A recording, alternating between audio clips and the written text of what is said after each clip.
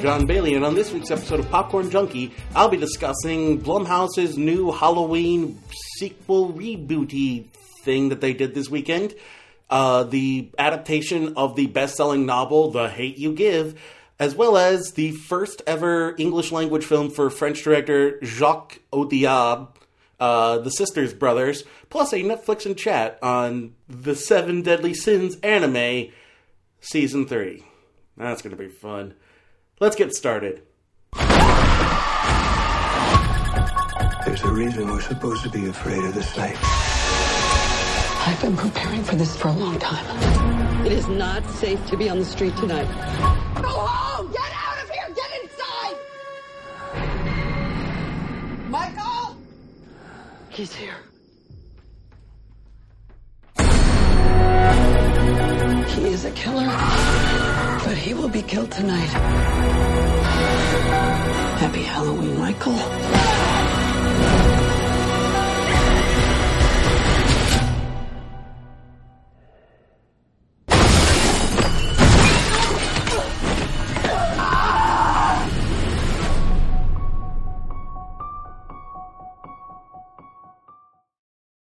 Now, I'll admit, I'm not the biggest fan of the Halloween franchise. Not that I hate it or anything, just that it didn't interest me. I did do that meme that was going around Twitter recently about the movie The Day You Were Born, the hot #1 movie at the box office. Take the tagline, and that's basically, your horoscope, essentially.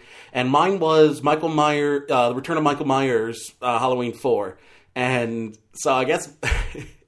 It's funny to think that was the #1 movie the day I was born, October 17th, 1988.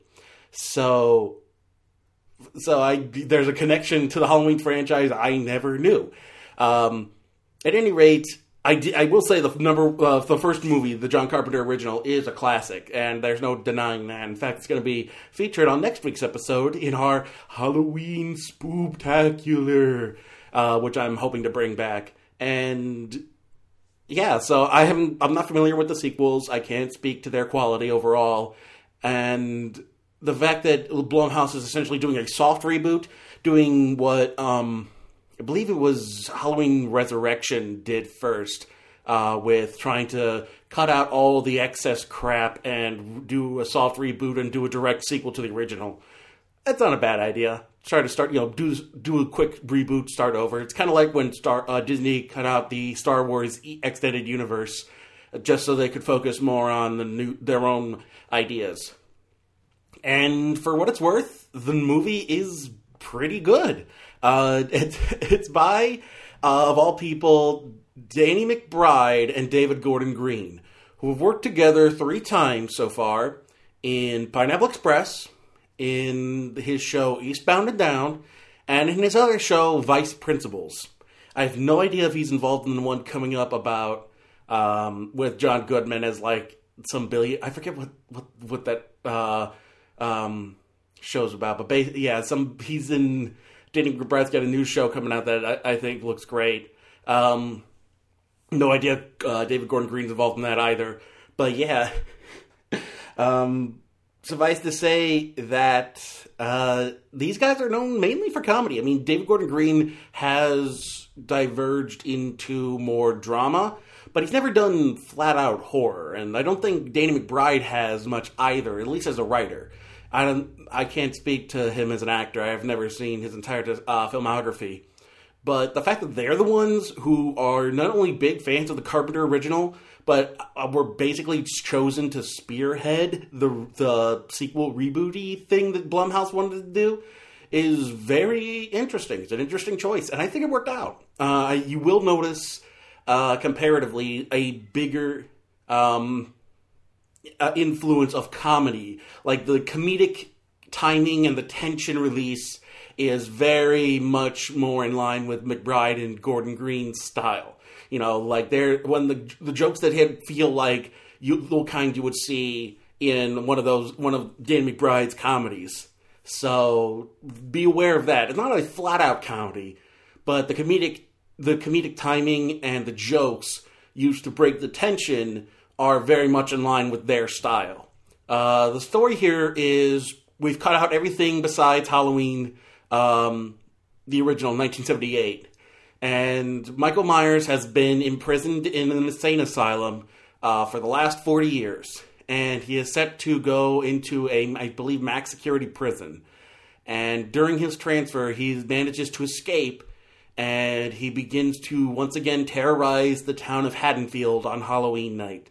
And specifically in search of Laurie Strode, who put him away, who was his one victim the last time to get away. And so it's about how mainly Laurie Strode in the last 40 years has become a prepper. She has made traps and she is trained with guns, and that was a whole thing, actually. Conservative news media has been trying to paint the fact that Curtis herself is a gun control advocate, yet her character is a prepper, as though these people don't understand how acting works. Because, yeah, Curtis doesn't have to hold the same beliefs as her character. That's how acting works. What do you think? What was her name? Margaret. Well, I can't remember her name from Wizard of Oz, the Wicked Witch of the West. Frank Morgan, Margaret Hamilton. You think Margaret Hamilton wanted to kill little dogs and girls? No, these are actors. They're playing a role. It's part of it's what actors do. So yeah, the idea that they're trying to see, she's a hypocrite. She's using guns in her movie, but she does. Yeah, that's what actors do. It's part of her character. Her character is. She doesn't have to agree with her character. It's a role, and the role serves a purpose. Plus, it's not even like Laurie Strode's on the right. Laurie Strode is definitely played off as somebody who has been damaged by what has happened to her. She is suffering from post-traumatic stress disorder that has alienated her from her family, and they even hint at the fact that she tried to receive help but didn't. It didn't take. She didn't take it seriously. She is more focused on preparing for the next time Michael Myers or a similar killer tries to come after her family. And yeah, the whole point is that Laurie Strode is badass in trying to take down Michael Myers, but the whole point is also that in doing so, she alienated herself from her family. And it took the fact that Michael Myers did escape for her to patch up her family, the tears that had occurred in her family, between her and her daughter, played by Judy Greer, and her granddaughter, and even then, it's not perfect. If they continued down the storyline, I doubt that this whole thing has been fixed. That's how trauma works. It is a constant struggle to overcome the pain that you have endured. And that's kind of the point of the story. Her being a prepper may have helped her fend off Michael Myers, but it's not a good trait for her. It didn't help her with her family. It didn't help her. It didn't even help her survive. It just kind of drove everyone away from her. So yeah, that's kind of to tackle that nonsense that people are trying to turn into controversy. It's a non-troversy, as people like to say. Aside from that, there's some interesting aspects that they pull in. The fact that number one, that there's a recurring character. There's these characters that follow Michael and Laurie Strode for a bit that are basically Serial. It's a fictionalized version of the podcast Serial or the Netflix series Making a Murderer. The idea is, here are these journalists who are trying to make a popular podcast and doing so by interviewing the people surrounding the Michael Myers case, including trying to get some input from Michael himself. And all they tend to do is stir up trouble, ultimately, by kind of essentially triggering Michael. Because there's the opening scene is them confronting Michael with his mask, and it's essentially, the whole scene builds up to this really tense ending point, And it's the idea is that you're not quite sure what's going on. Only that Michael is obviously bothered by what they're doing. And maybe if they hadn't interfered, things wouldn't have gone bad. Maybe things would have been fine, except they had to go sticking their noses around trying to uncover something that didn't exist, like the idea that, what about the real Michael? We have to uncover what drove him to kill his sister and those babysitters 40 years ago, and I think 45 years ago, respectively. I forget what the timeline is for the original movie, but yeah, what drove him to kill those young girls? He could just have some sort of undiagnosed mental disorder. There are plenty of people who do suffer from those kinds of things. It also doesn't help that he's stuck in a facility that feels like it's out of a movie. Specifically, that mainly the whole thing that's they're chained to weights in a courtyard, and it's so bizarre. I will say this: the worst aspects of this movie are the reliance on tired tropes and cliches and plot holes.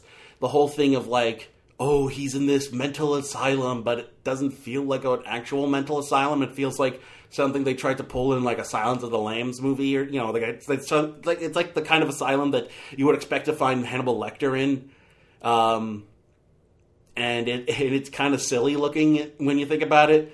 And then the whole portrayal of people who are not mentally well isn't exactly stellar. It's not. I don't think it's wholly offensive. With Splice, my biggest problem with Splice is until the big twist, it wanted us to take him seriously as somebody with dissociative identity disorder, and it completely doesn't understand how that works at all. And so that's so it's offensive from a mental health standpoint, because it's trying until the big twist. It's assumedly trying to have you take this seriously as somebody with DID, and it doesn't understand how DID works, and it's all offensive stereotypes through and through. And I have no doubt that, unfortunately, that's probably going to continue in Glass next year. Oy vey. Have a cold and the egg has in my beast. Don't know where that came from. Suffice to say that the mental health in this movie isn't exactly stellar. It's very tropey, as is the whole the whole things teenagers are hello? Even the first couple of kills that Michael has are people the kid calls the cops, but he leaves the phone in the car to go searching for his dad, and he continually does the, hello? Hello, Dad? Dad, are you there? Dad, I can't see you. Hello? Yeah, it suffers a lot from that. And I feel like part of me wants to assume that because they're such fans of the original and probably some of the sequels, that's just a trope that they carried over. And part of me wants to assume that it's probably Blumhouse has no qualms with reiterating tired horror tropes and cliches in their movies. Most of their stuff, it hinges on some of the worst aspects of campy horror, and it's part of the stuff that I don't personally enjoy.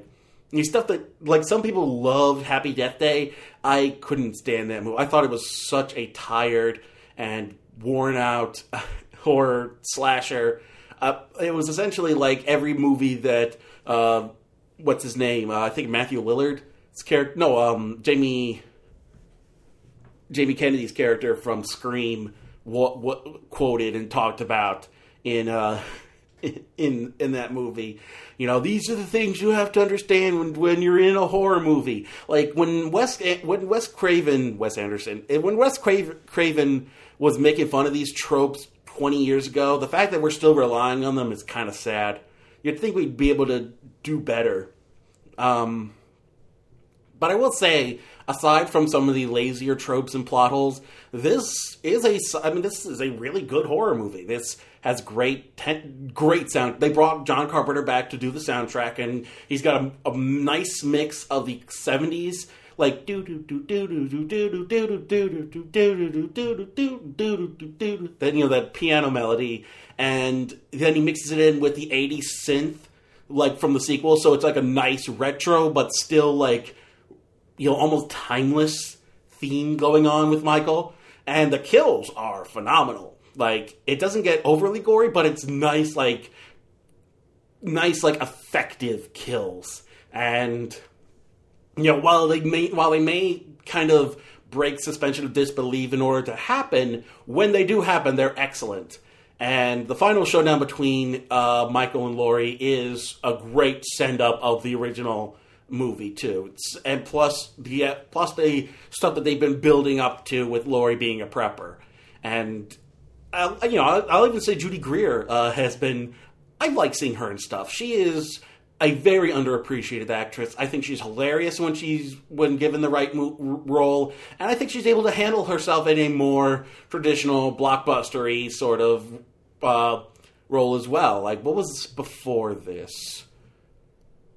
What was the last movie I saw her in before Halloween?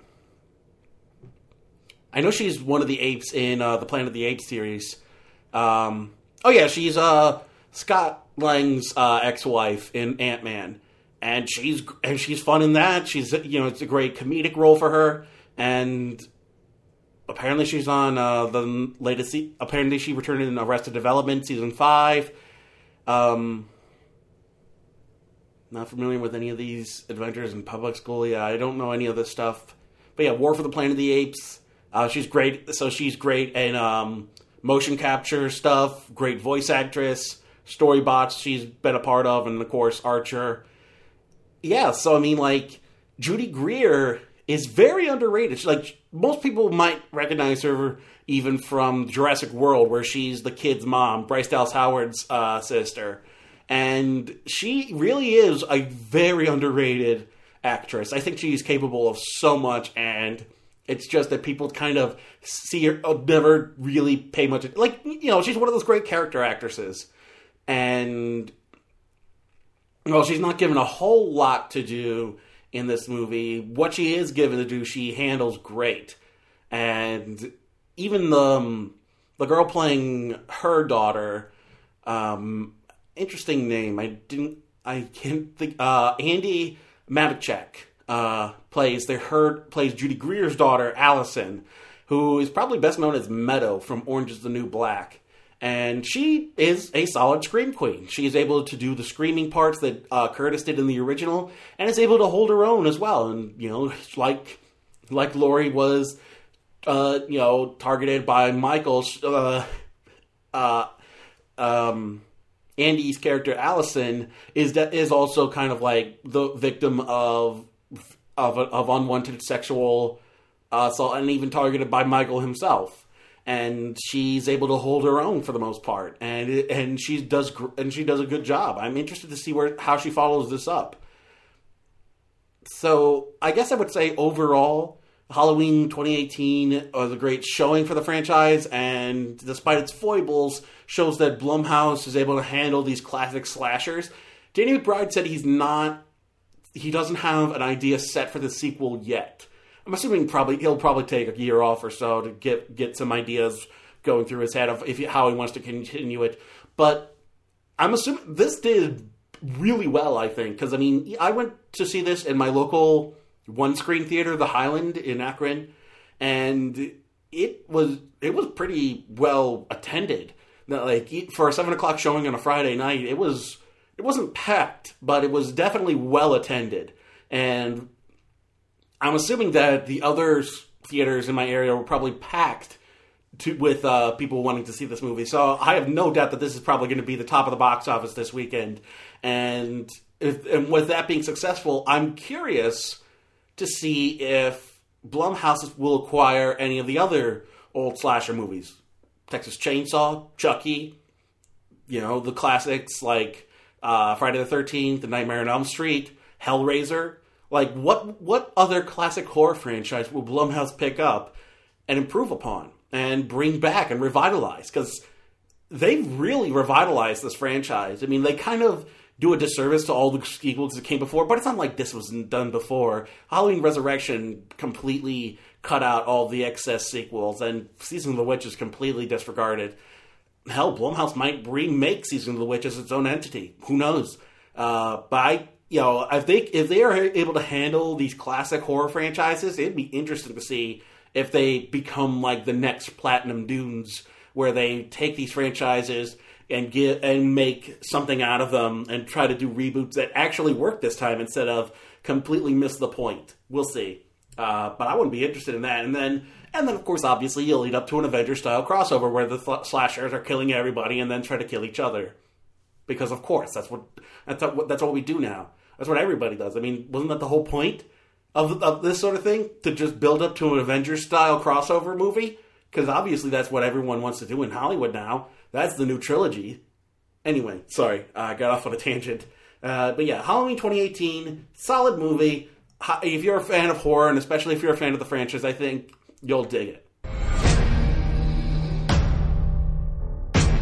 Today, Garden Heights is reeling after the shooting of a 17-year-old black teenager by a white police officer. Violence, brutality. We live in a complicated world. It doesn't seem that complicated to me. It's about more than just color. It's about black people, poor people, everybody at the bottom. I need to speak for him.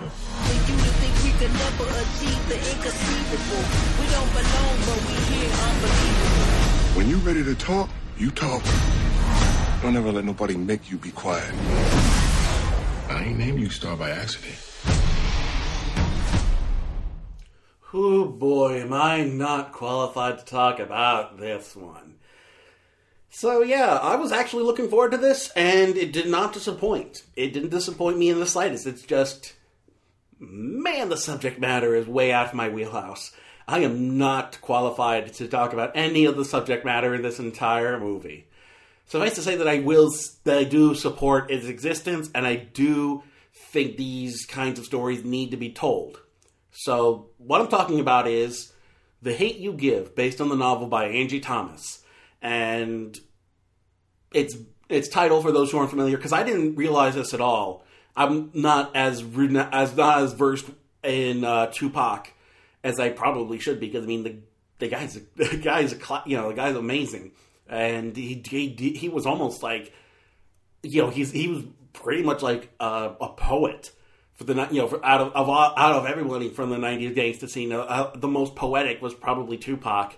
I think that goes without question. And his whole thing, and the title comes from his acronym based on his tattoo, Thug Life, and he basically broke it down, each letter meaning the hate you give little infants F's everybody, fornicates everybody.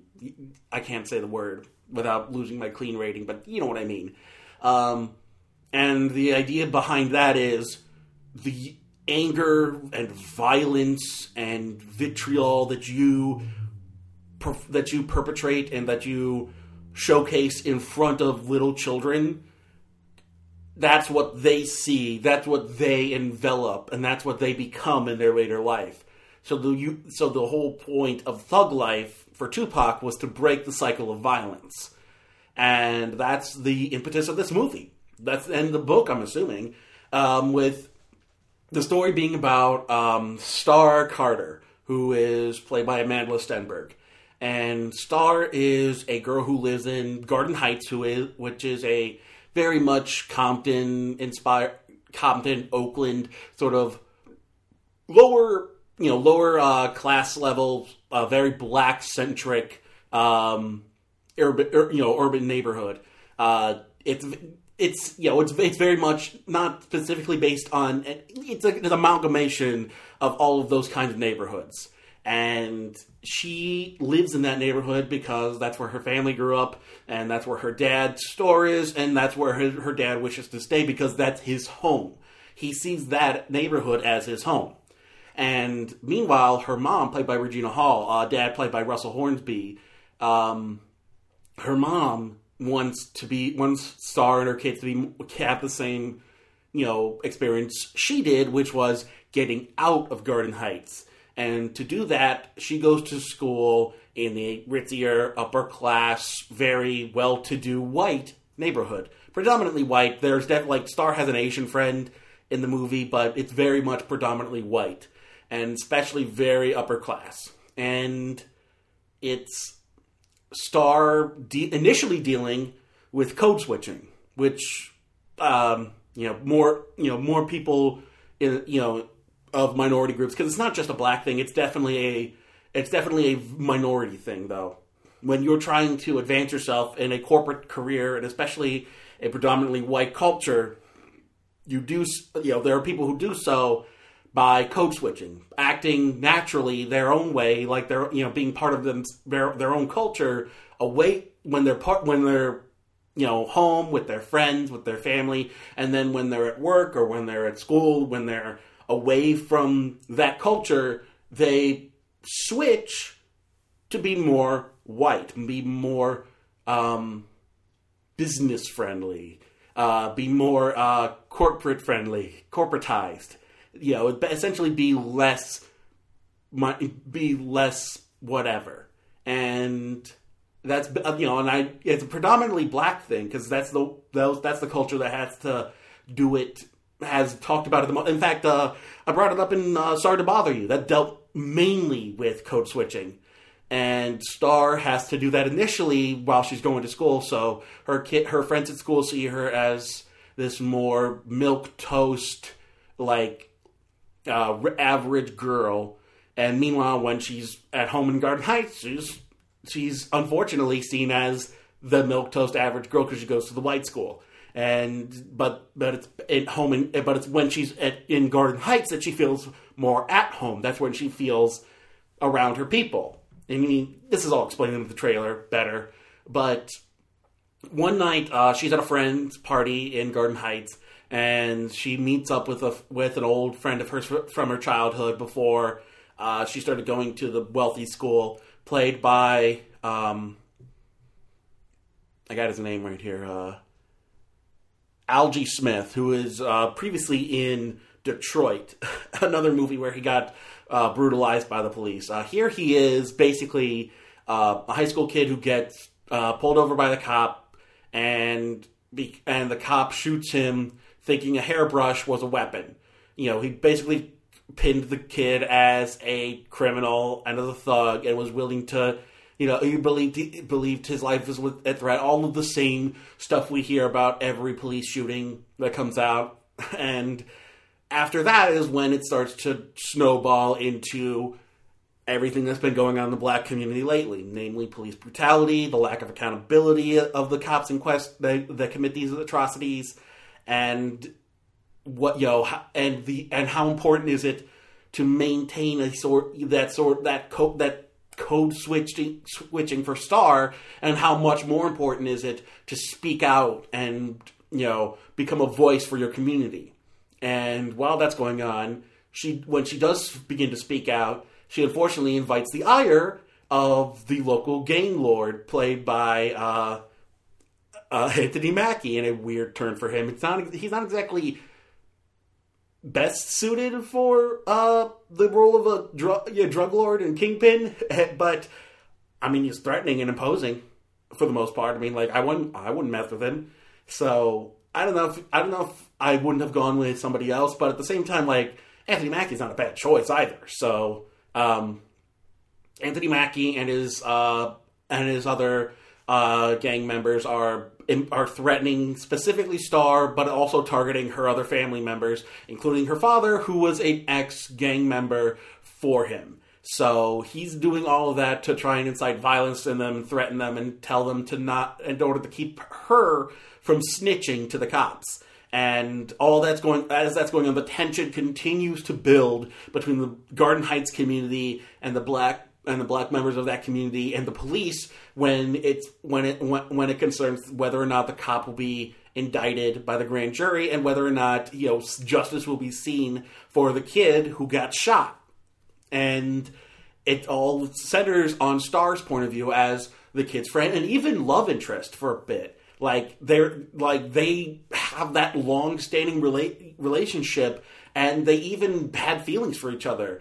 But unfortunately, if things hadn't turned out the way they did, who knows what would have happened. But yeah, it's her dealing with the fact that there's not only a long-standing friendship, but somebody that she deeply cared about, maybe even romantically, and he was taken away from her in an instant. And her coming to terms with that, and also trying to envelop the mentality that Tupac presents in his acronym Thug Life, that to break the cycle of violence, because that's the whole thing. The movie opens with Russell Hornsby telling the younger versions of his kids basically the mantra of the Black Panther Party, and telling them, here's what you do when a cop pulls you over, because he doesn't want to see his kids die at the hands of the police. So he's telling them exactly what it's essentially a black family's version of the talk, sadly enough. And once again, I'm an outsider. I cannot speak to this. I'm only speaking to this as somebody who has heard other black movie critics and black entertainment sort of followers and reviewers speak on it. So don't take what I'm saying to heart. I would recommend you listen to other people. I know Corey and Martin talk about it on Double Toasted, but you can also find other. I think LaRon probably is going to cover this at some point. LaRon Reedus over on Reedus 101. Find people within the community to have a better viewpoint on this from their perspective as members of that community, which I'll get to more during the discussion. But yeah, it's the themes of this movie I have no authority to speak on. I only bring them up because I find them compelling, and it's part of the reason why I love this movie, because I'm given this perspective that I can't get personally. I cannot experience these in my own life because I'm white. And so in order to understand, that's the great thing about art. You're able to present your emotions, your thoughts, your life in a way that other people can see it, can feel it. And if you'd have to be an unempathetic, soulless husk of a person to not see everything that Star goes through and not to feel the pain that she endures, and as everything around her crumbles, her life falls apart in front of her as every day progresses. Her relationship with her white boyfriend from school, played by KJ Apa, Archie in Riverdale, is at risk because her persona at school is starting to unravel because she doesn't feel comfortable code switching anymore. She doesn't want to present herself as this other star. She wants to be herself for a change. And there's also the fact that her own personal life is unraveling, because not only is she dealing with the trauma of losing her friend and seeing him die in front of her and essentially holding her in her arms, despite the fact that her arms were held behind her back in handcuffs. But basically, the equivalent, the closest thing to having him die in her arms, dealing with that, not to mention the fact that there's also the imposing gang violence threatening her and her family if she dares speak out against them. It's all just, you feel the weight on her shoulders, and the fact that the most important thing to do is to always break the cycle of violence. That is the ultimate takeaway. And that's the nice thing, is that a lot of times you see this especially during the 90s, like Do the Right Thing and Boys in the Hood, all of that black cinema from the late 80s and the early 90s had a definite, more realistic take. The whole fact that it's not nice, it's not tied up in a bow, and things don't end nicely. Some things you can't help but end tragically. Whereas here, it's a lot more optimistic. And I'm guessing that also comes from the book. The fact that, yeah, things are rough. Yeah, things are hard. Yeah, it's always a constant struggle. But the best thing to do is to hold that mantra true and to break through the cycles of poverty and the cycles of violence that are continually affecting the Black community. And once again, I'm speaking to this as an outsider, but I see those themes being presented to me and I'm reporting them to you, the listener. That's all I'm saying.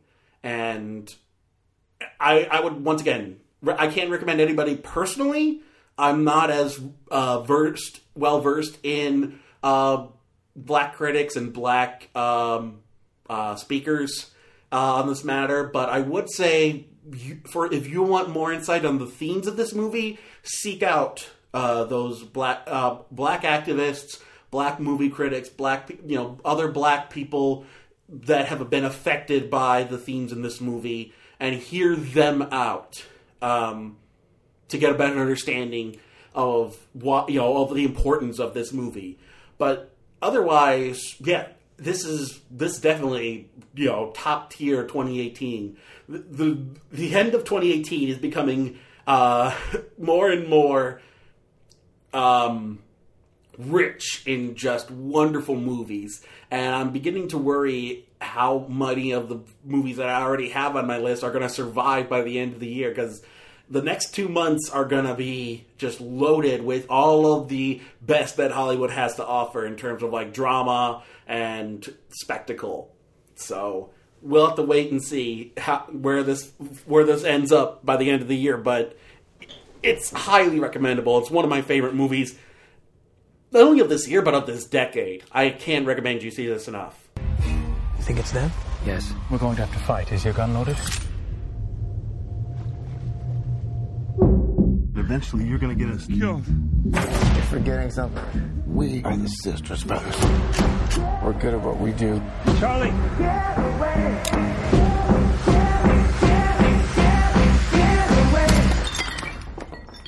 Are you upset? I'm leaving. What's wrong with you? You hit me in public, Charlie. So I slap you, you slap me back. We're even. So go ahead. Hit me. Hit me. Jesus Christ. What is your goddamn problem?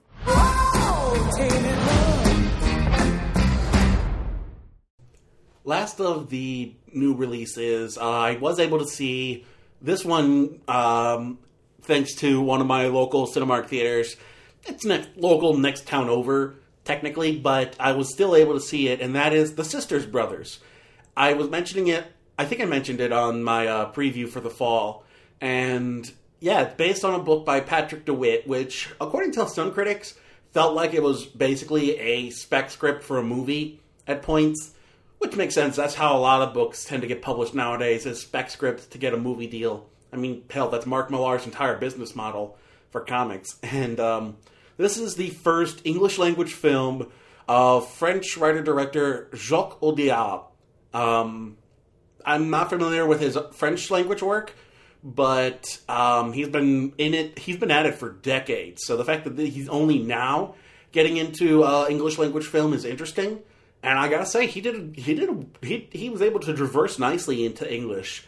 I'll have to check out his French stuff. For those who may not be familiar and are interested in the other stuff that he has done, let me pull him up real quick. There he is. The first one that comes up is, crap, I don't want to butcher this. Rust and Bone. Yeah, I'm not going to butcher the French. But yeah, it's 2012's Rust and Bone. His last movie he helped write on was Dupin, which was a winner for Cannes Palme d'Or, which is about a Sri Lankan Tamil warrior who flees to France, and he co-wrote and directed that, and it deals mainly with a minority group.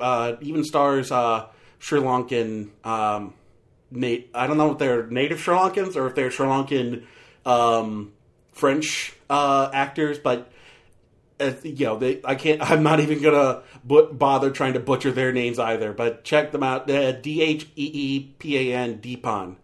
That was 2 years ago, 2016, and yeah, A Prophet in 2009.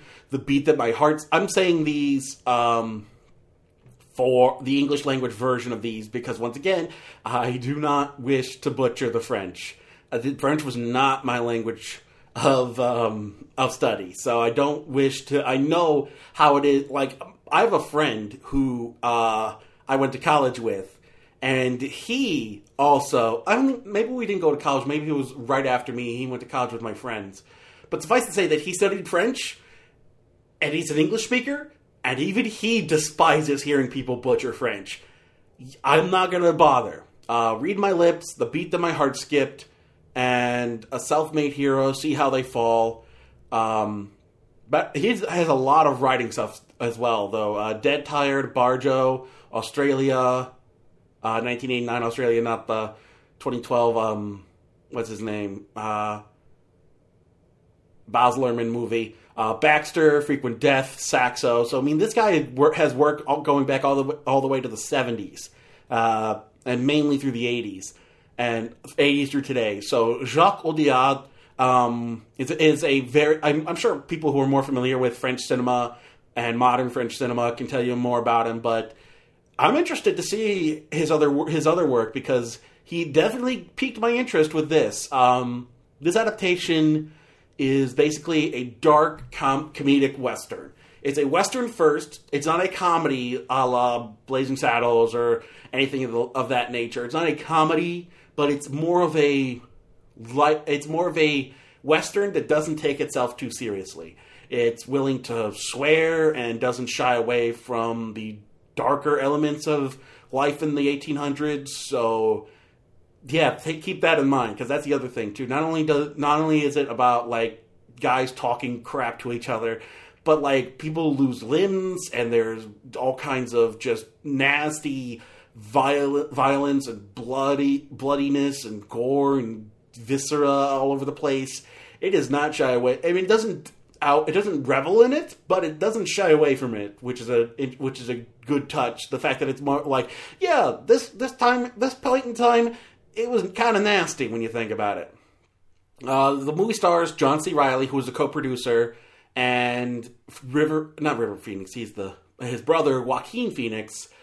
Not sure why I made that slip. But yeah, John C. Reilly and Joaquin Phoenix play the sisters' brothers, Eli and Charlie. And Joaquin Phoenix is a drunkard and a violent reprobate, whereas Eli is more sentimental and focused on returning home to be with this woman who gave him a shawl. Like, there's even a weird, almost disturbing scene of him essentially trying to pay a hooker to recreate the scene of him receiving the shawl from this girl as a way to be like it's like a role playing thing. It's bizarre.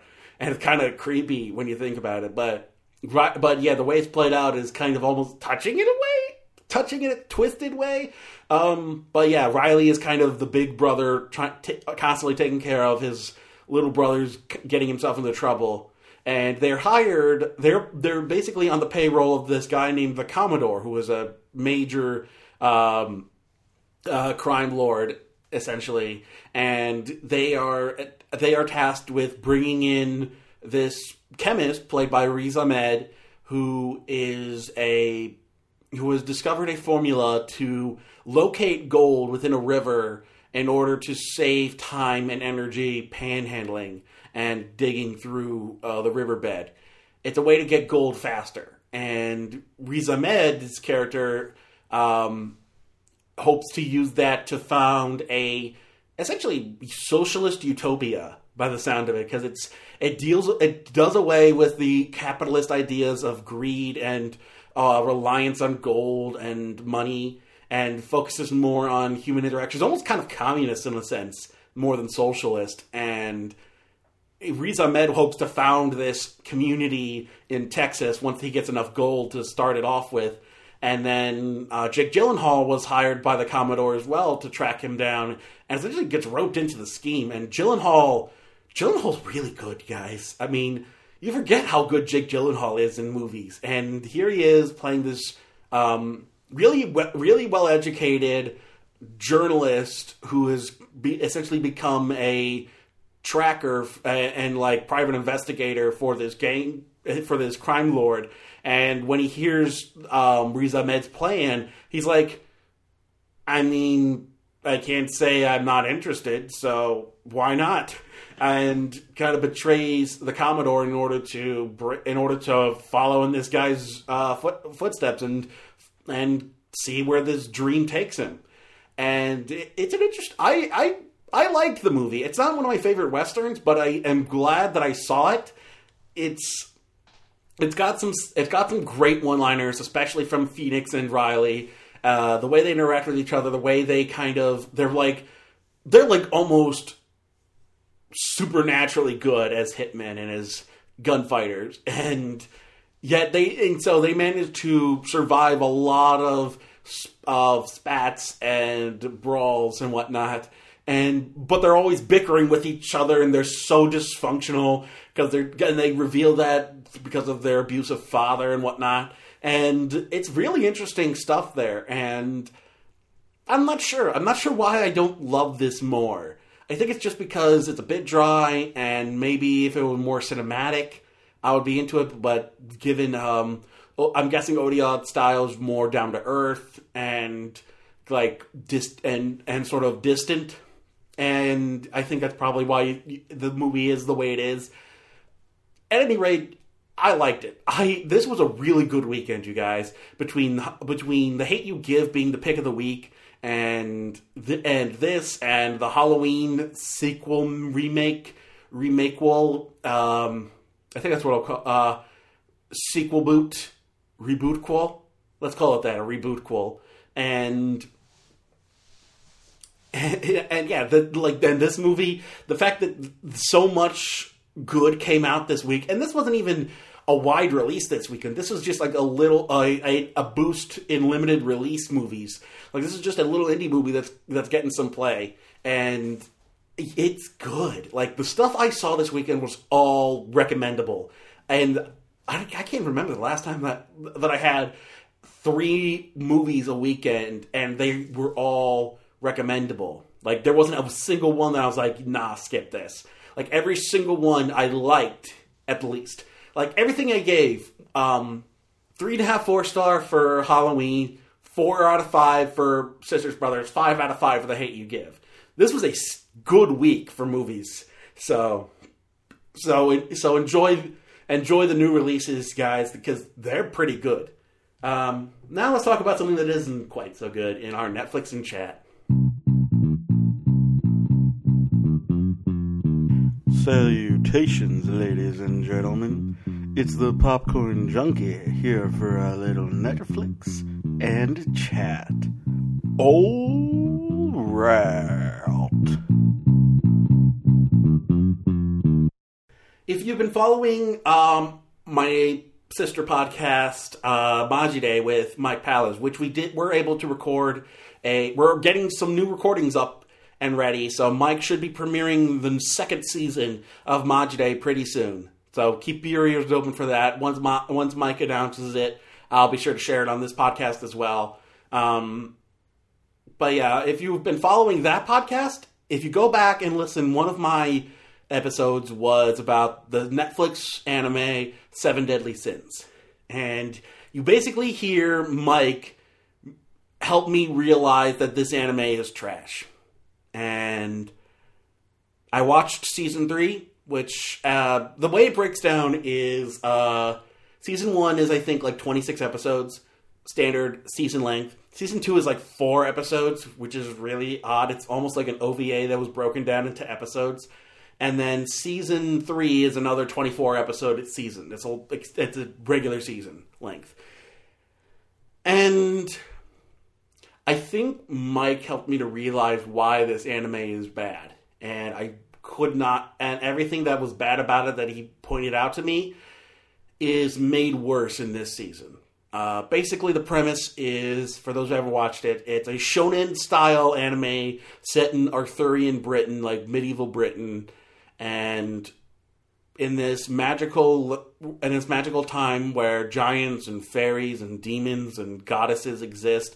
There's a lot of religious iconography as well, specifically Christian iconography being utilized. I mean, their names are derived from the Catholic term as the sort of antithesis to the 7, I think, graces, something like that, 7, whatever another. But yeah, the 7 deadly sins being sloth, avarice, wrath, envy, pride, lust, and what was the other one? There's always one I always forget. Let's go in order from the anime. Wrath, who's the leader. Envy, who is the giant. Sloth, who's the fairy. Greed, who is the human. This human who is gifted with like Wolverine-style Deadpool powers of regeneration. Crap, I've already... Lust, who is a doll who's given sentience, as they established by this point. They include Merlin, who is a sexy woman who looks like she's ready for who's like somebody's Final Fantasy character or something. You know, so she looks like a Square Enix character the way she's dressed. But I forget what Merlin is. And then lastly, Pride. Hold on. No, this is gonna bug me.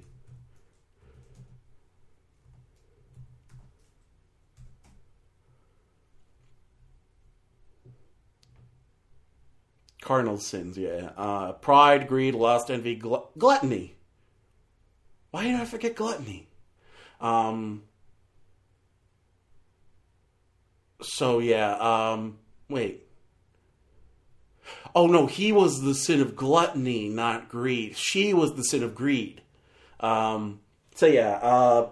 Basically the idea is that these 7 magical warriors, one of them being Merlin from Arthurian lore, become these holy knights for this fictional kingdom in Britannia, and they are accused of crimes that they didn't commit, where they were tagged with these these titles: sin of wrath, sin of pride, sin of sloth, sin of envy, sin of lust, sin of greed.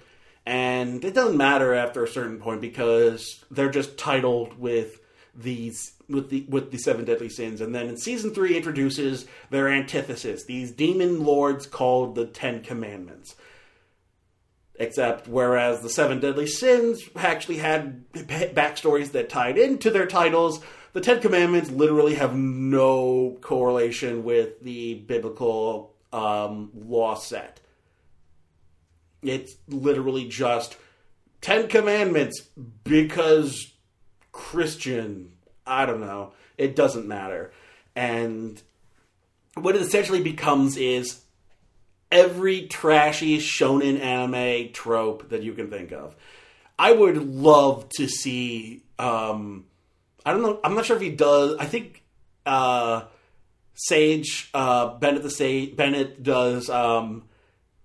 does movies more so than series, but I would love to see him just tear this series apart now because I can't. Thanks, Mike, for making me not be. I mean, that's probably a good idea. That way, Mike can introduce me to good anime for a change.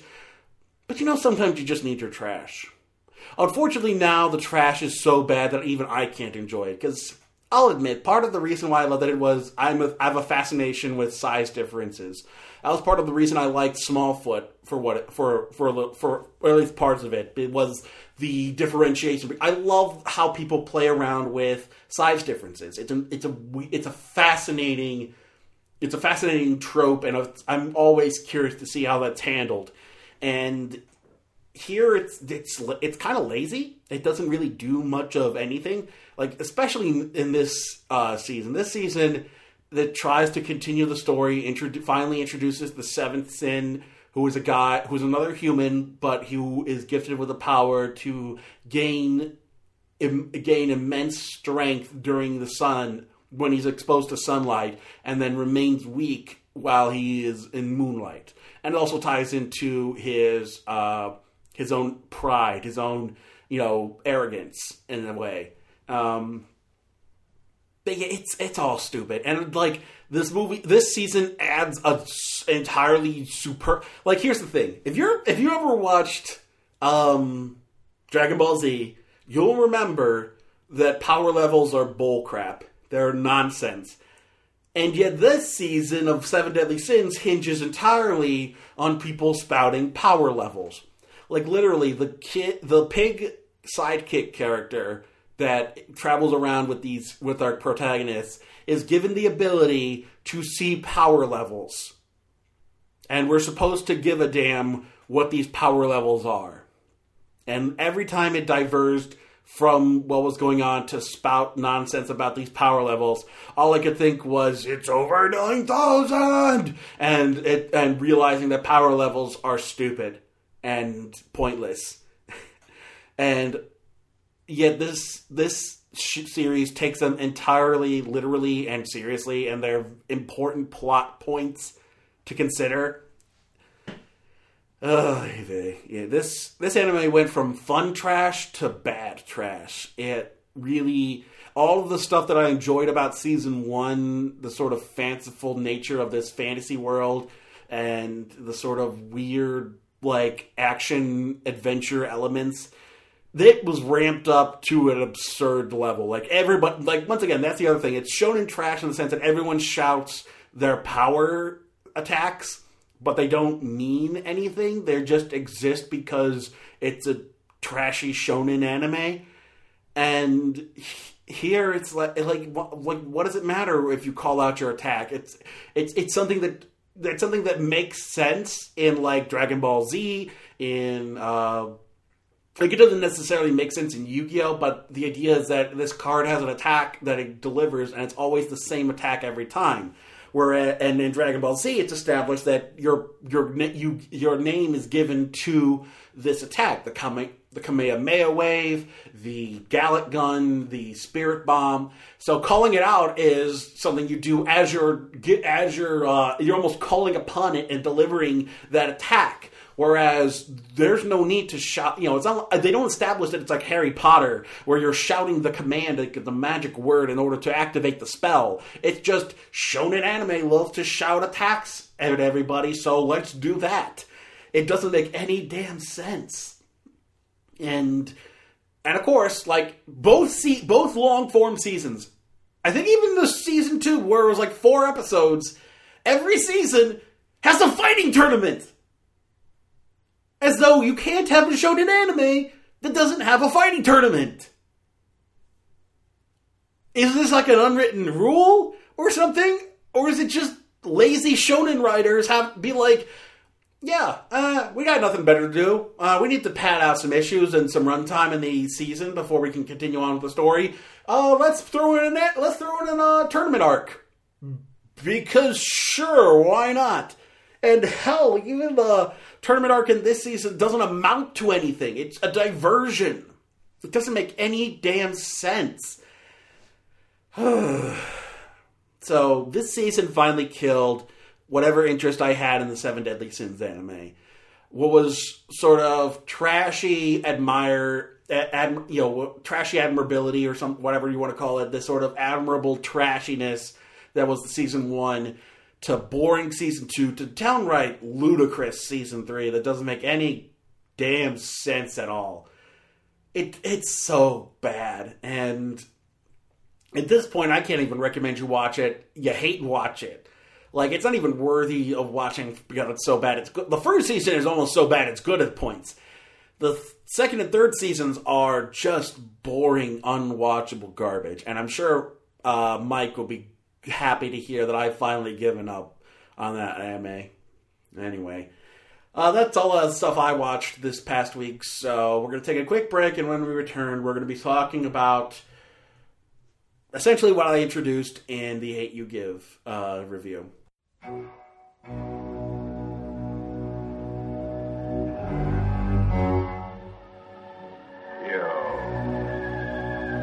You out there. Do you know what horror is? You like horror films. You like gore. You want to hear 4 badass women discuss and dissect modern and classic horror films. Join us at Beyond the Cabin in the Woods, a good girl's guide to horror. Oh! On the Gummy Cat Network. Don't read the Latin.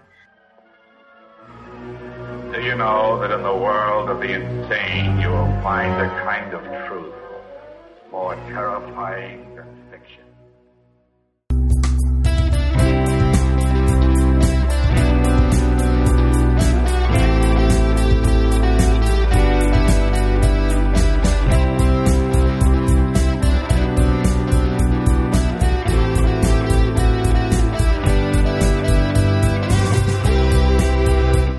As I mentioned in the Hate You Give review,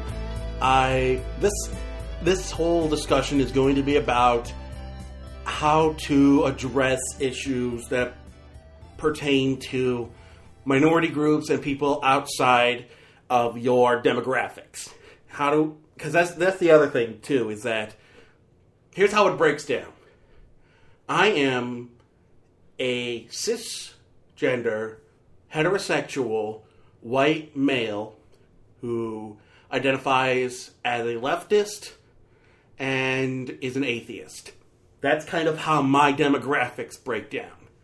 So, not only is it an issue when I discuss movies that pertain to issues of...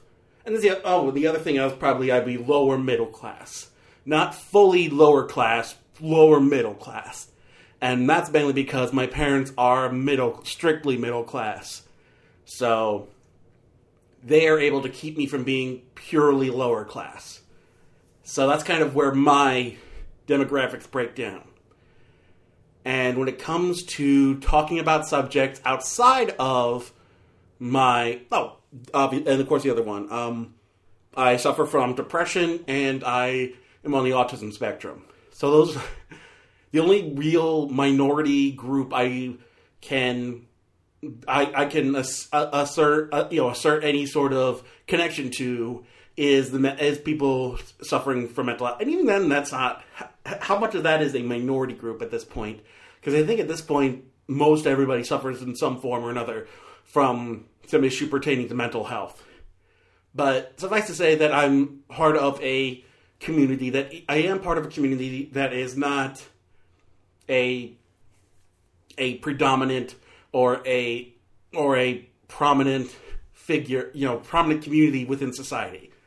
But it's a very, very small group, and it's nowhere near as I'm not sure what the term I should use for it is, but it's nowhere near as all enveloping and encompassing as a racial makeup, a sexual or gender identity sort of thing. It's more of a matter of fact sort of clinical diagnosis that has me be a part of a certain subset of a group within the mental health community, and that's really the only group I quote unquote belong to. That's the only one I can really assert any sort of authority when I'm discussing it, and everything else. Aside from that, being a former member of the Catholic Church, that's the only other one I can really assert any sort of authority in discussing. And this discussion is sort of my approach to topics that are outside of my authority to speak on. And you heard how I had tackled it with the Hate You Give, but here's kind of my mindset when approaching these sorts of themes.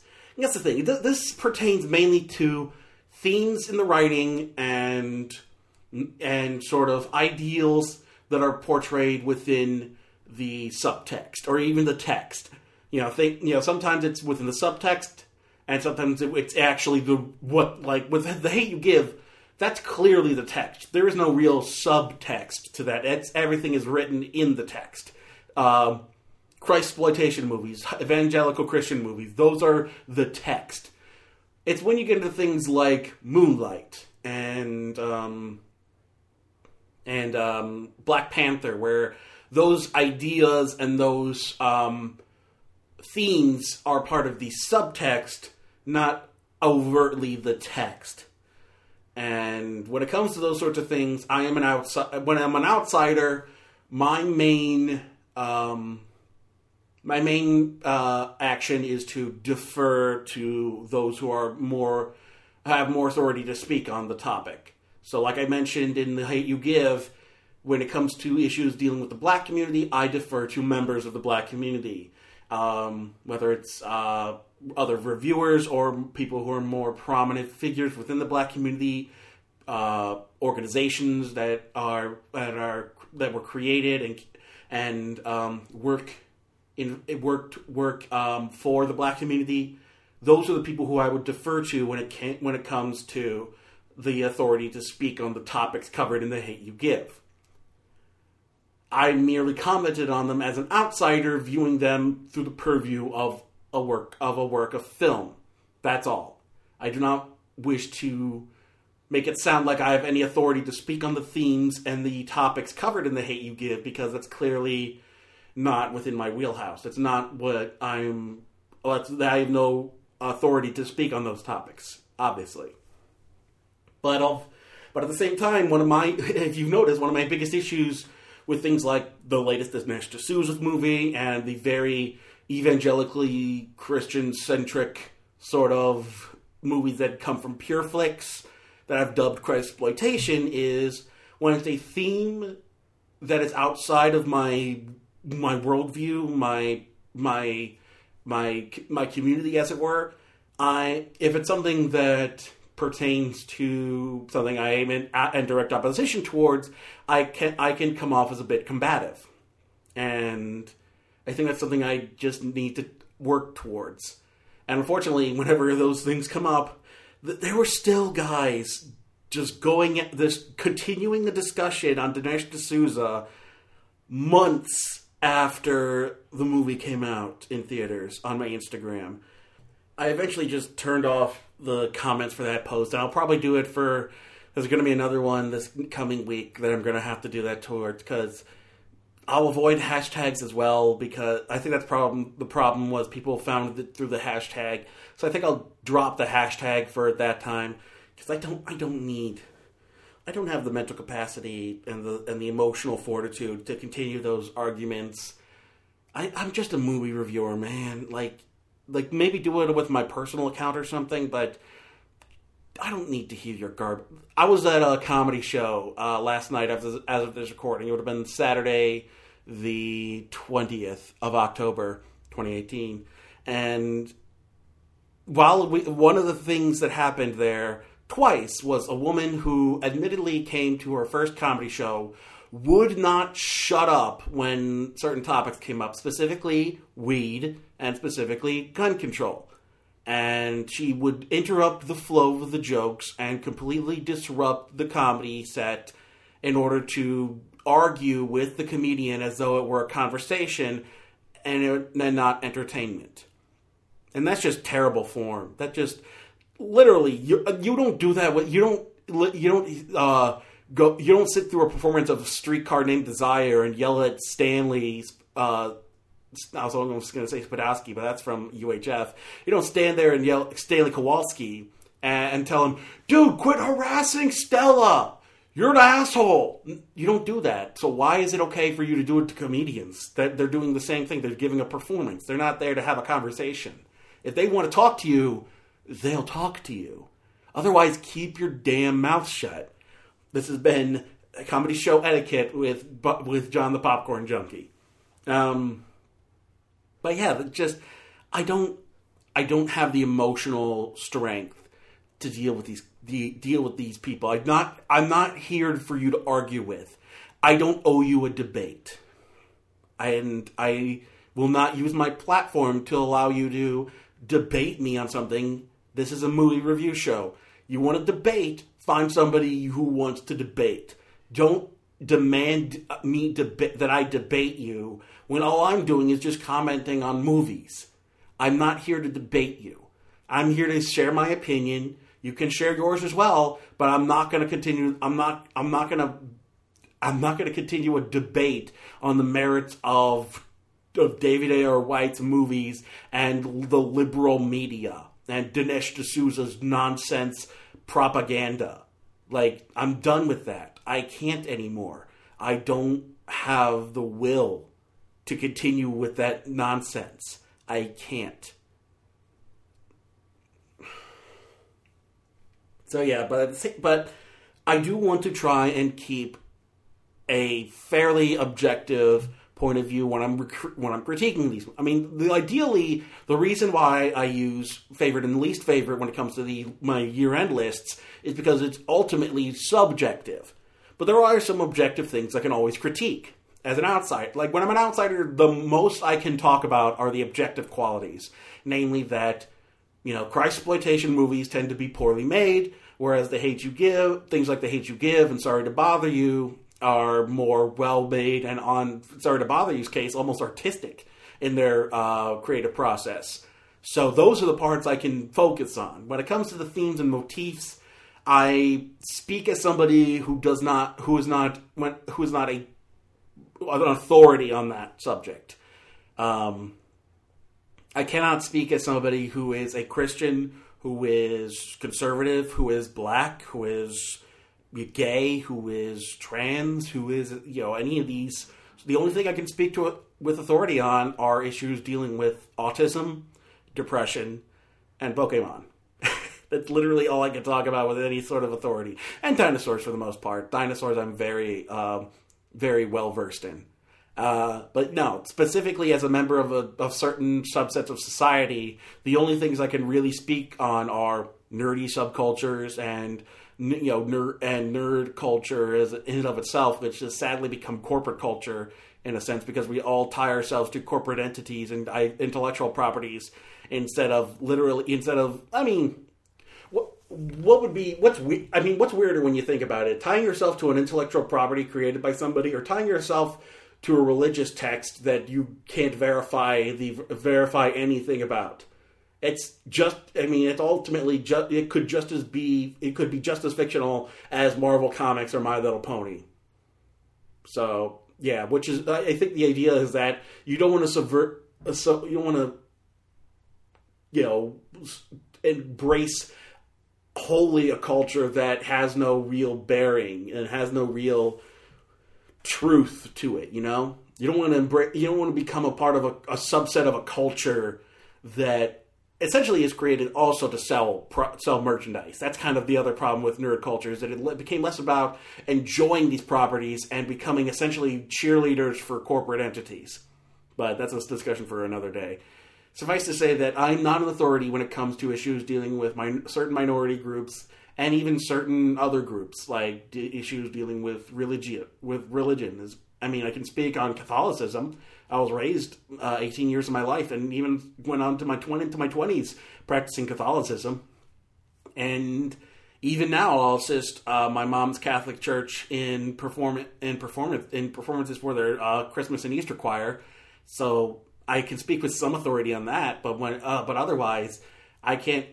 I'm not speaking on authority. I'm speaking from the point of view of an atheist when I'm covering Christian movies, and I'm speaking from the point of view of a white outsider when it comes to when movies dealing with black culture and even Asian culture, or Hispanic culture, or whatever sort of like when I brought this up with Wind River last year. The fact that I was concerned about the fact that it should have been a indigenous actor to play the lead instead of Jeremy Renner. And that should have focused more on the indigenous people, not the white outsiders. I'm speaking on that issue as an outsider myself. I would much rather the point of view be from the indigenous people, not the white outsiders. I don't need Tom Cruise to tell me a story about ancient Japan, or Matt Damon to tell me a story about ancient China. Although that one isn't so much Hollywood as actual Chinese filmmakers saying, no, we would like to have Matt Damon in our movie. It means we're legit. So that one's just as much the Chinese filmmakers and the film producers being like, oh no, we absolutely would want a white guy in this movie. It means we're legit. If we're working with a Hollywood actor, that means we're big time. That's at least what I heard. I can only go off of what I've read. But even so, the fact that we don't need the outsider's point of view for these kinds of things, for these kinds of stories.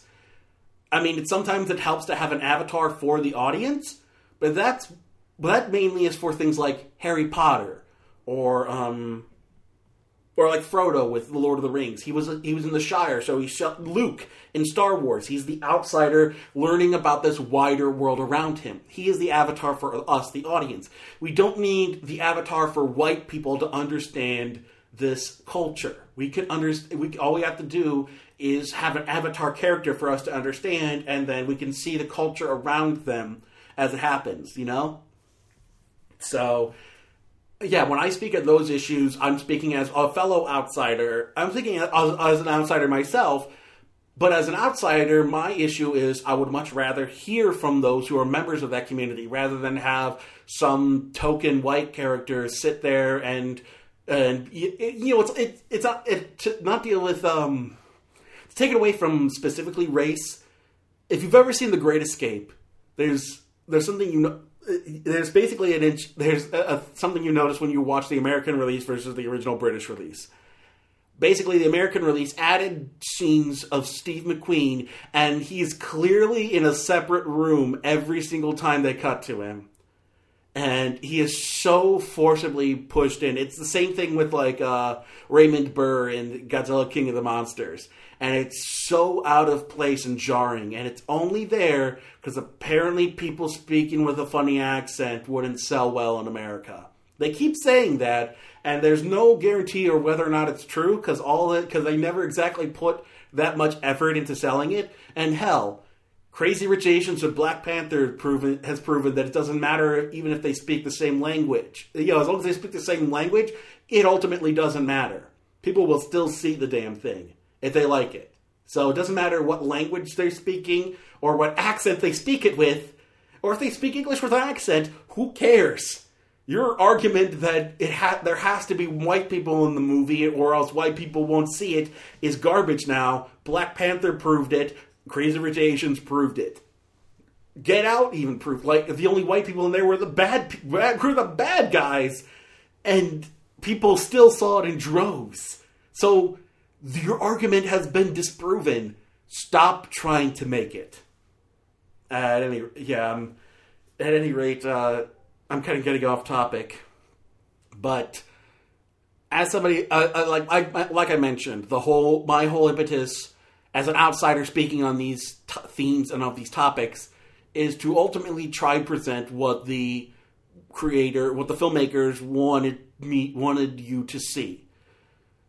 My biggest issue, as you've probably noticed, is when it comes to themes and ideas that I'm in opposition to. The ideas of the corporate culture and the sort of Gordon Gekko style, like Reagan-era capitalism, and, you know, very dogmatic religious ideas. You know, the stuff you see in PureFlix movies. Like, even if PureFlix movies were made by people who knew how to make good movies, the themes aren't compelling. Like, the stories they're trying to tell aren't good stories. Like, I bring this up a lot. When it comes to religious stuff. And that's that I don't hate religious movies, period. I liked Prince of Egypt. I think it's the best. I mean, it's the most compelling version of the story from Exodus, even though the story from Exodus is complete garbage when you actually read the Bible. But they made it compelling and enriching and spectacular. So, I mean, I can't deny that. The filmmakers did a good job. Philomena and Doubt both deal with themes of, crises of faith and issues dealing with corruption within your institution and whether or not that should compel you to leave or not, and how to deal with that corruption and with those darker elements of your faith. Good movies can be made about faith. They tend not to come from people whose only point is to essentially preach a sermon to the people who are already in church. And that's my key issue, is that when you're basically preaching a sermon to the congregants and not trying to tell a story and be a compelling movie, I don't care. Like, I could care less about about your whatever, your false martyrdom, about your being persecuted for your beliefs, when you're still the dominant religious force in the country. Like, Christianity is still the dominant religion in the country. Most Americans still identify as Christians, and they still what kills me is for the people who act like they're the persecuted ones. They hold the highest offices in the land, and yet there are still people who act like they're persecuted because people aren't willing to put up with their more archaic and dogmatic beliefs. And people don't wish that religious doctrine serve as the basis for secular society. Like, the fact that that's the issue, and that's your correlation to prejudice is just out from an out, like, that's the thing. There may be actual prejudice that deals with I'm prejudiced towards Christians mainly because I've seen people who identify as Christians be some of the worst people I could imagine, and I don't want to associate with them, and I don't want to have those arguments. I don't want to have to debate the existence of people who were in a book that just because it was written, the Odyssey was written a long time ago too, doesn't mean we hold that together as fact. I guess that's it's kind of, it's part of the reason why I eventually became atheist. I was agnostic for years since college, and then eventually I started listening to to other atheists, and it made me realize that no, I don't. I can't buy into any of this, and that's why I'm much more skeptical when I'm dealing with people who already have a religious agenda in mind. That's why I don't take PureFlix or Affirm Films or any of those kinds of religious films seriously initially, unless it's coming from a much more mainstream studio. If it's coming from an independent studio with a name that ties into faith, then I don't take you seriously because from my past experiences, you're not trying to make a real movie. You're trying to make a sermon. You're making a sermon you're making a sermon that you expect people to pay to see. That's what kills me, is that these are essentially sermons you could probably get for free at church on Sunday, and yet they expect you to pay $10 a head to go see it. That's what I don't get. And unfortunately, there's such a drive because that's the thing. It's kind of cheating because churches will bus their congregants to the theater, and that kind of falsifies the numbers. It's not like people going out of their way to see it. It's people relying on the church to take them to see a movie. It's not people going of their, not really people going of their own volition. It's like a field trip. It's like busing kids to see Coco. Like, if kids were being bused from school to see Coco, people would question the numbers, and I think that's kind of the problem with the real but it doesn't matter to movie studios because the money is money, but it's a trumped up number. It's a number that's been inflated by coercive by subversive means. They're all they're doing is making sure that the movie makes money. And it's almost kind of insidious in a way, but that's a whole other thing. Yeah, I mean, I could go on about that part of things, but it ultimately comes down to the fact that as an outsider for those movies, I need to keep the same mindset when I tackle a movie like The Hate U Give, Crazy Rich Asians, Love, Simon. When I'm dealing with a culture, a community that is outside of my own, I need to keep that in mind. And the main focus still needs to be the objective points, the technical aspect of the film. And that's how I maintain some semblance of integrity, by focusing on the objective and then treating the more subjective critiques of the themes and of the storyline and of the more artistic aspect of the movie that's how I imagine ending up more and more on the right side of things. Because I would much rather be seen as somebody who is willing to view things as they are, rather than completely be biased when it comes to one certain, like, as much as I am biased to those things, just because of my own exposure to what to the other stuff that, like, Pureflix has made and David R. White has produced and Dinesh D'Souza has made, like, the fact that I have more exposure to those things than a lot of people has kind of colored my worldview on them and kind of made me biased towards them.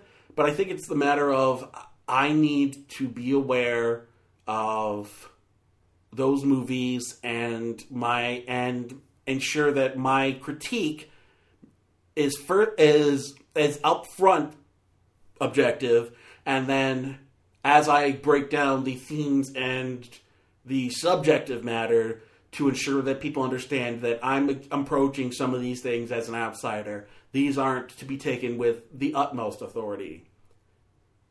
And I think that's kind of the main takeaway from this, is that unless it's dealing with aspects of mental health specifically the autism spectrum and depression, I'm not an authority figure. I'm coming at this from an outsider a lot of the time, and I'm only approaching, and I'm doing so with hopefully the best of intentions. So with that being said, I think we should get on to more lighter fare. Let's move on to take a look at the box office report. And now the Popcorn Junkie checks in with this week's box office report. Once again, normally this is where the Patreon corner would go, but I'm holding off on those until I can get some more numbers on the Patreon. That Patreon is patreon.com/popcornjunkie. And if you want access to the previous 10 Munch-along and Mega Better movies, and you want early access to episodes, and also want to help produce content by suggesting stuff for me to review, you can do so by donating as little as $1 a month to patreon.com/popcornjunkie. And you'll also be thanked at the end of every episode, whatever the content is from here on out. So if you want to help create content yourself by suggesting stuff for me to cover, and you also want to help see this podcast flourish and thrive, you can do so by supporting me through patreon.com/popcornjunkie. So, with that being said, let's take a look at this box office report. Hold on, this is still showing me last week's for some reason. Here we go. That was weird. Anyway, let's take a look at some of our losers this week. House on the Clock Within its Walls dropped out of the top 10 entirely. We saw an increase from The Old Man with the Gun. Bad Times at El Royale dropped out from number 7 to number 9. And Night School dropped out from number 6 to number 8. So we're done talking about them. So staying at number 7... Well, staying here in the top 7, we've got Smallfoot, which brought in $6.6 million this weekend, bringing its domestic gross up to $66 million, and its and combined with the foreign gross, $137 million. Not a runaway success. It basically made back its budget. I doubt that we're going to see any more from this franchise anytime soon, unless it does really well on DVD or something. Next up, jumping up from number 9 to number 6, is The Hate U Give, which brought in $7.5 million this weekend, bringing its domestic gross all the way up to $10 million. It's not doing too well. I'm hoping that word of mouth and then maybe an award season push will help this out. It didn't help that it came out on the heels of a juggernaut like Halloween. So hopefully, it cost $23 million to make. It's barely made back half of that. So hopefully you can see some more success down the line. But maybe they're pushing for more critical success than straight up box office success. Dropping down from number 3 to number 5 is First Man, which brought in $8.5 million this weekend, bringing its domestic gross up to $29.9 million, and a worldwide gross after 2 weeks of $55 million. So after 2 weeks, it's only barely scraping away at its budget. So this is not doing too hot for Damien Chazelle. I think people were just not into seeing another, seeing the Neil Armstrong story. And I think word of mouth has kind of gotten around that this isn't exactly a movie you need to see in theaters. So I'm fully expecting this to drop even further out of the top 10 within the next couple of weeks, by November at least. Staying at number 4 this weekend is Goosebumps 2 Haunted Halloween, which brought in $9.7 million this weekend, bringing its domestic gross up to $28 million, and its worldwide gross up to almost $40 million. So it's managed to make back its budget. I don't know if this is doing well enough. I don't think this is doing the numbers it wants in order to continue the franchise, but we'll wait and see. Maybe this will be like every couple of years Sony does a Goosebumps movie for Halloween. Who knows? Dropping down from number 1 to number 3 is Venom, which made $18.1 million this weekend, bringing its domestic gross up to $171 million and its worldwide gross up to $461 million. Thanks, world. You really helped. You really did a number on Venom. You made sure that we're going to get plenty of more trash from Sony. Unless Disney does something to step in, and even then, is that the right thing to do?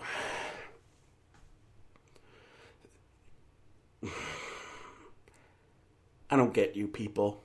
Sometimes I really don't get you people. Staying at number 2 this weekend, with $19.3 million, is A Star Is Born, which brought in $126 million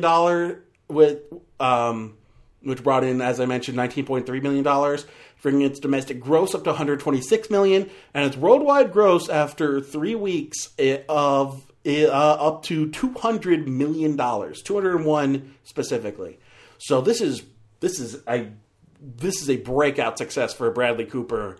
For his debut movie to open with $200 million, to have a 3-week run of $200 million, that's wonderful news for him. So even though he's not number 1 at the box office, it manages to stick. Like, that's the thing. Your movie never has to top the box office. It just has to stick around. And the fact that it's managed to stay at number 2 for weeks on end and rake in $200 million on a $36 million budget, that's a great sign for Bradley Cooper. And I still say it's the definitive version of the story. So good on you, Star Is Born. You did good. And premiering at number 1 this week is Halloween, which brought in $77.5 million its opening weekend. And with an extra boost from the foreign markets, its opening weekend gross is $91.8 million. That is insane. And its budget is 10. Blumhouse knows exactly how to handle the horror franchise. So looking at the numbers right now, adjusted for inflation, it's premiered at number 4 behind the original Halloween, Halloween 2, the original Halloween 2, not the Rob Zombie one, and Halloween H2O. Halloween H2O is the second highest grossing after the original Halloween. And as for opening weekends, it seems to be the highest out of all of them. I can't say about adjusted for inflation how those are. Here we go, opening weekends. And it's an invalid chart ID. Thanks, Box Office Mojo. You're a real help. But yeah, currently, unadjusted for inflation, Halloween 2018 is the highest grossing of all of the movies. And when you adjust for inflation, it's number 4 between the first 2 movies and H2O. So it's already premiered higher. Its opening weekend has done better than both of the Rob Zombie versions. That's amazing. So congratulations, Blumhouse. You did amazing. You premiered at number 1 for the most part. And that just means you have the license to print all kinds of new stuff for Halloween. And hey, maybe other horror franchises will see your success and bring them to you. Who knows? We'll have to wait and see. But I'm not surprised, and I can't say it doesn't deserve it, because it was a perfectly good horror movie, and it gave people exactly what they wanted.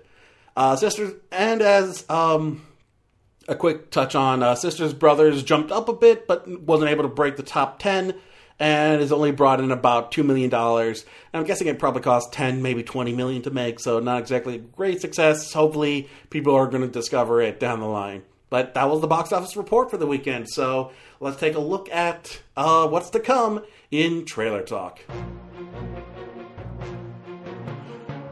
Coming this summer.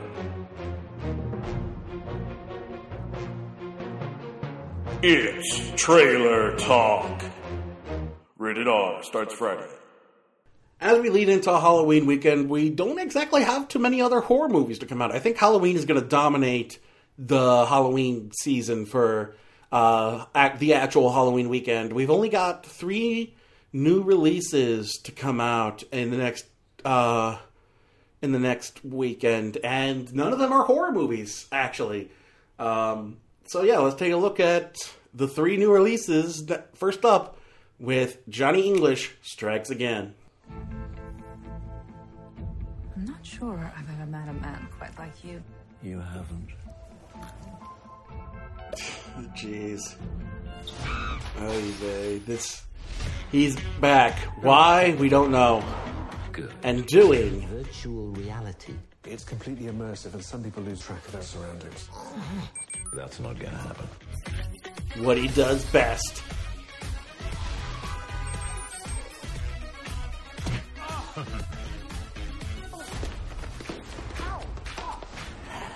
Rowan Atkinson. Can I just ask, what is wrong with you?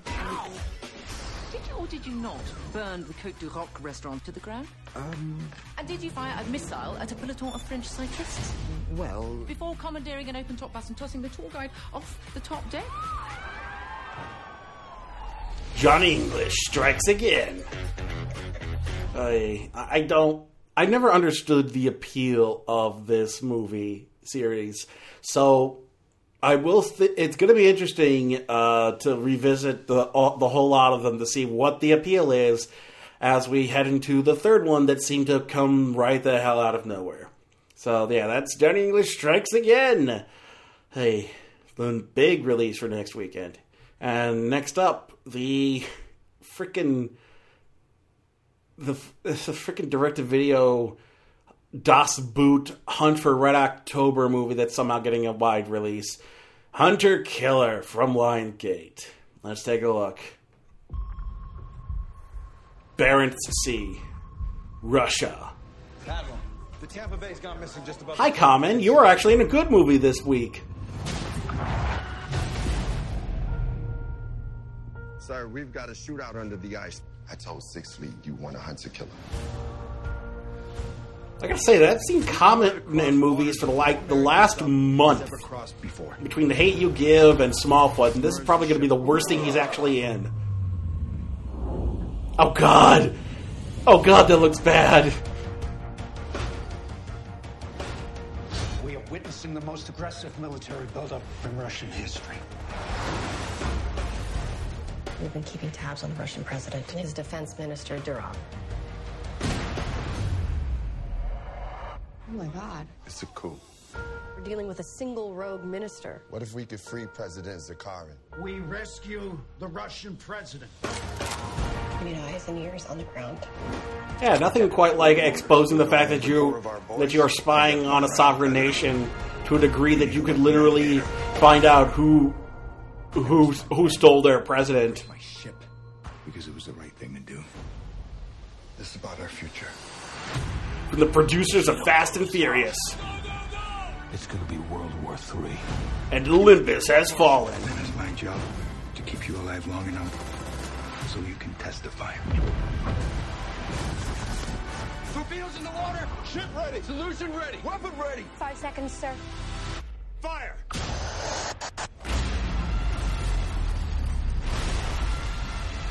Oh God, this movie is even dumber than I thought. But we might have still been the one. On October 26th, Battle stations. Gerard Butler, Gary Oldman, Common, Linda Cardellini. That's a warship. Fire! Brace for impact!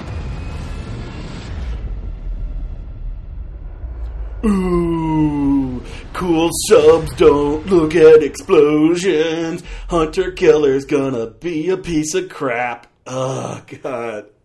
Oh, it's gonna be so bad. I don't get it. I don't get why this exists. Why am I seeing this in theaters when it obviously belongs in direct-to-video? Oh, well. Well, we're gonna end the Halloween weekend off with the most horrifying of movies, Christploitation. That's right. We got another one in the same vein as all of the Kirk Cameron movies about a army chaplain saving marriages. Because he's the real hero. Alright. Indivisible. Let's take a look. Boom. Today, 3rd and 4th platoons are going to sweep our next-door neighbors again. See if we can slow down the welcome gifts coming over the wall. Hoo-ah!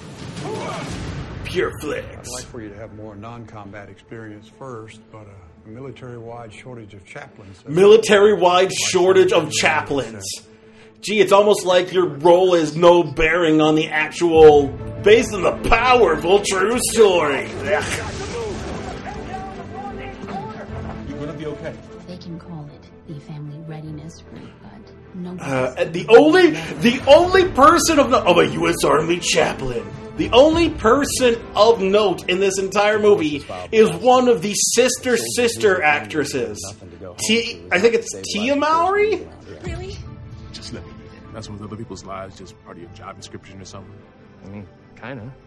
Okay, well, my marriage is none of your business. You don't know anything about me or my family. Dude has a point.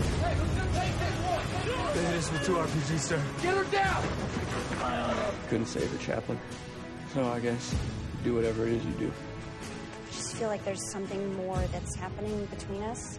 It's not between you two. It's between you two and that war. Oh, we got you on the rooftop. Get us out of here. Take them out. I trusted in God to protect those men, and he did. Gee, it's almost like he doesn't exist. What you thought he ought to do. I want to know why. I want to know why you somehow have it in you to show up for those men when you refuse to do it for your own wife and kids. Those men need me. I need you. I need to be in a better movie. One family. One marriage. Oh, this is gonna be bad. Called to serve. Have laid their snares, and along the path, they have set traps to catch me. Oh, he even performs a baptism under Shield God. my head in the day of battle. Yep. Amen. Amen. Where's the soldiers who are like, hello, I'm Sikh. I don't actually practice. Yeah, I'm Sikh. I'm Jewish. I'm actually agnostic. I'm Presbyterian. Like everyone's gonna be okay with, like, I don't know, maybe that's how it is in the military. Everyone just like assumes you're Christian, and so the chaplain just does services for the entire platoon whether or not you're religious. I don't know. This whole thing sounds so convoluted and stupid, and once again an excuse to pander to its audience. It's once again a sermon meant to preach to the already converted. So yeah, that's gonna be fun. Gotta keep an open mind. Can't go in fully biased. Remember what you just said this episode, dude. Can't go in fully biased. Gotta have an open mind. Critique the movie objectively first, then you can have your thoughts on the subjective aspects. All right. So that's what Hollywood's giving us for Halloween weekend. No more horror movies. All my horror movies are going to be seen outside of the theaters for the Halloween Spooktacular. So, yeah, great, joy. No Halloween movies in the theaters anymore. It's strictly going to be just nobody gave a damn. Just, alright, Halloween's obviously going to take the weekend again, so who cares? Let's just dump whatever we can to counter-program it. Oh, well. That about takes care of this week's content, which means it is time for the plugs. Once again, if you are listening to this podcast and you would like to support us financially and help provide extra content for yourself and help create content for the show, you can do so at patreon.com/popcornjunkie and donate as little as $1 a month, and you can be a content help create the content for this show. Otherwise, you can if you're listening to this podcast, you're most likely listening to us on our homepage at GumbyCatNetworks.com. And if you want to keep up to date on all the new episodes as they come out, be sure to favorite the page and whitelist us on your ad blocker. And while you're there, check out all of the other fine podcasts. Since we are heading into the spookiest time of the year, you can be sure to check out all of Donna's stuff at Beyond the Cabin in the Woods. It was almost about if I had one more promo to air. Next weekend would have been specifically perfect for Donna's Beyond the Cabin in the Woods. I might do it 2 weeks in a row just because. It's just too perfect not to. At any rate, be sure to check out all that stuff. Majide's about to come back on. We're doing Living in the Stacks. You can also check out Vanessa's stuff, dealing with her job at Las Vegas Oddities.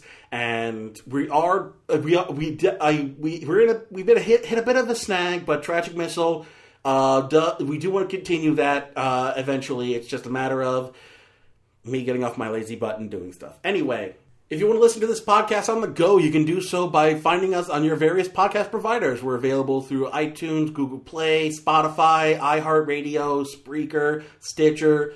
And if we aren't available for you, be sure to let us know, and we'll make sure to add us to to whatever the podcast provider of your choice. I do know we're not available on SoundCloud. It's not feasible for me to have the show up on there anymore. And I might look into Podbean as well. Maybe that is an extra Patreon sort of system. But for right now, the main sources are iTunes, Google Play, Spotify, etc. So wherever you find your podcast, be sure to look for Popcorn Junkie. And if you see my orange mug chomping on popcorn, staring at the movies, and we're well over the 100 episode mark, then you have the access to the right feed. And be sure to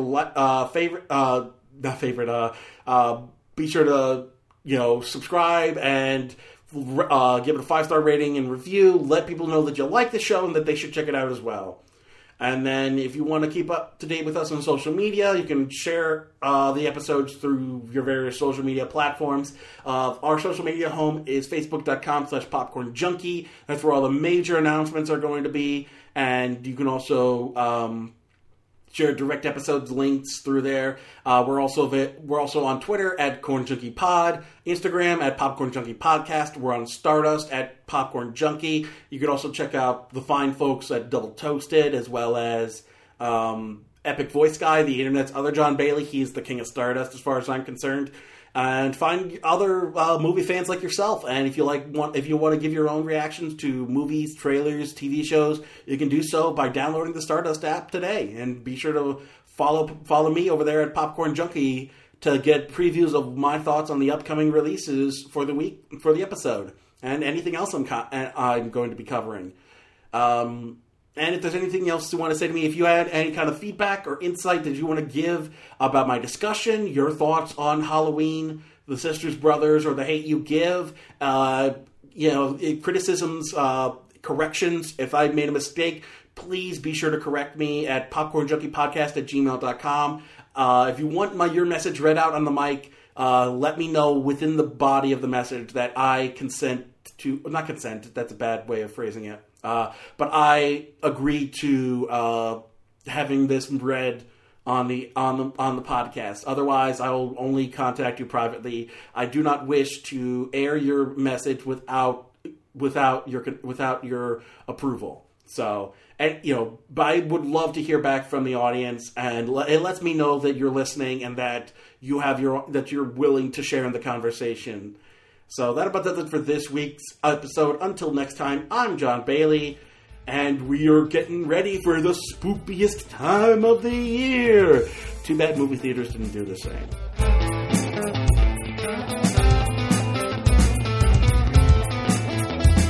The theme song for Popcorn Junkie is Funky Popcorn by The M. Look up Funky Popcorn by the letter M on SoundCloud for more of their music.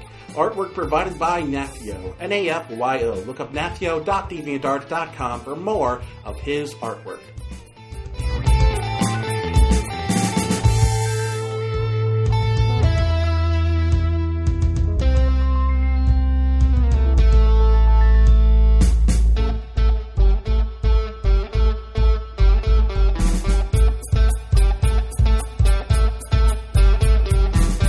eventually just turned off the comments for the post because I was sick of getting, "Hi, Kitty. Hi, Mama. Thanks for interrupting the take. Thanks, Mama. You broke my train of thought." This whole time she was able to avoid interrupting me while I was recording, and then the one time she decides to barge in and make herself known while I'm recording. Hold on.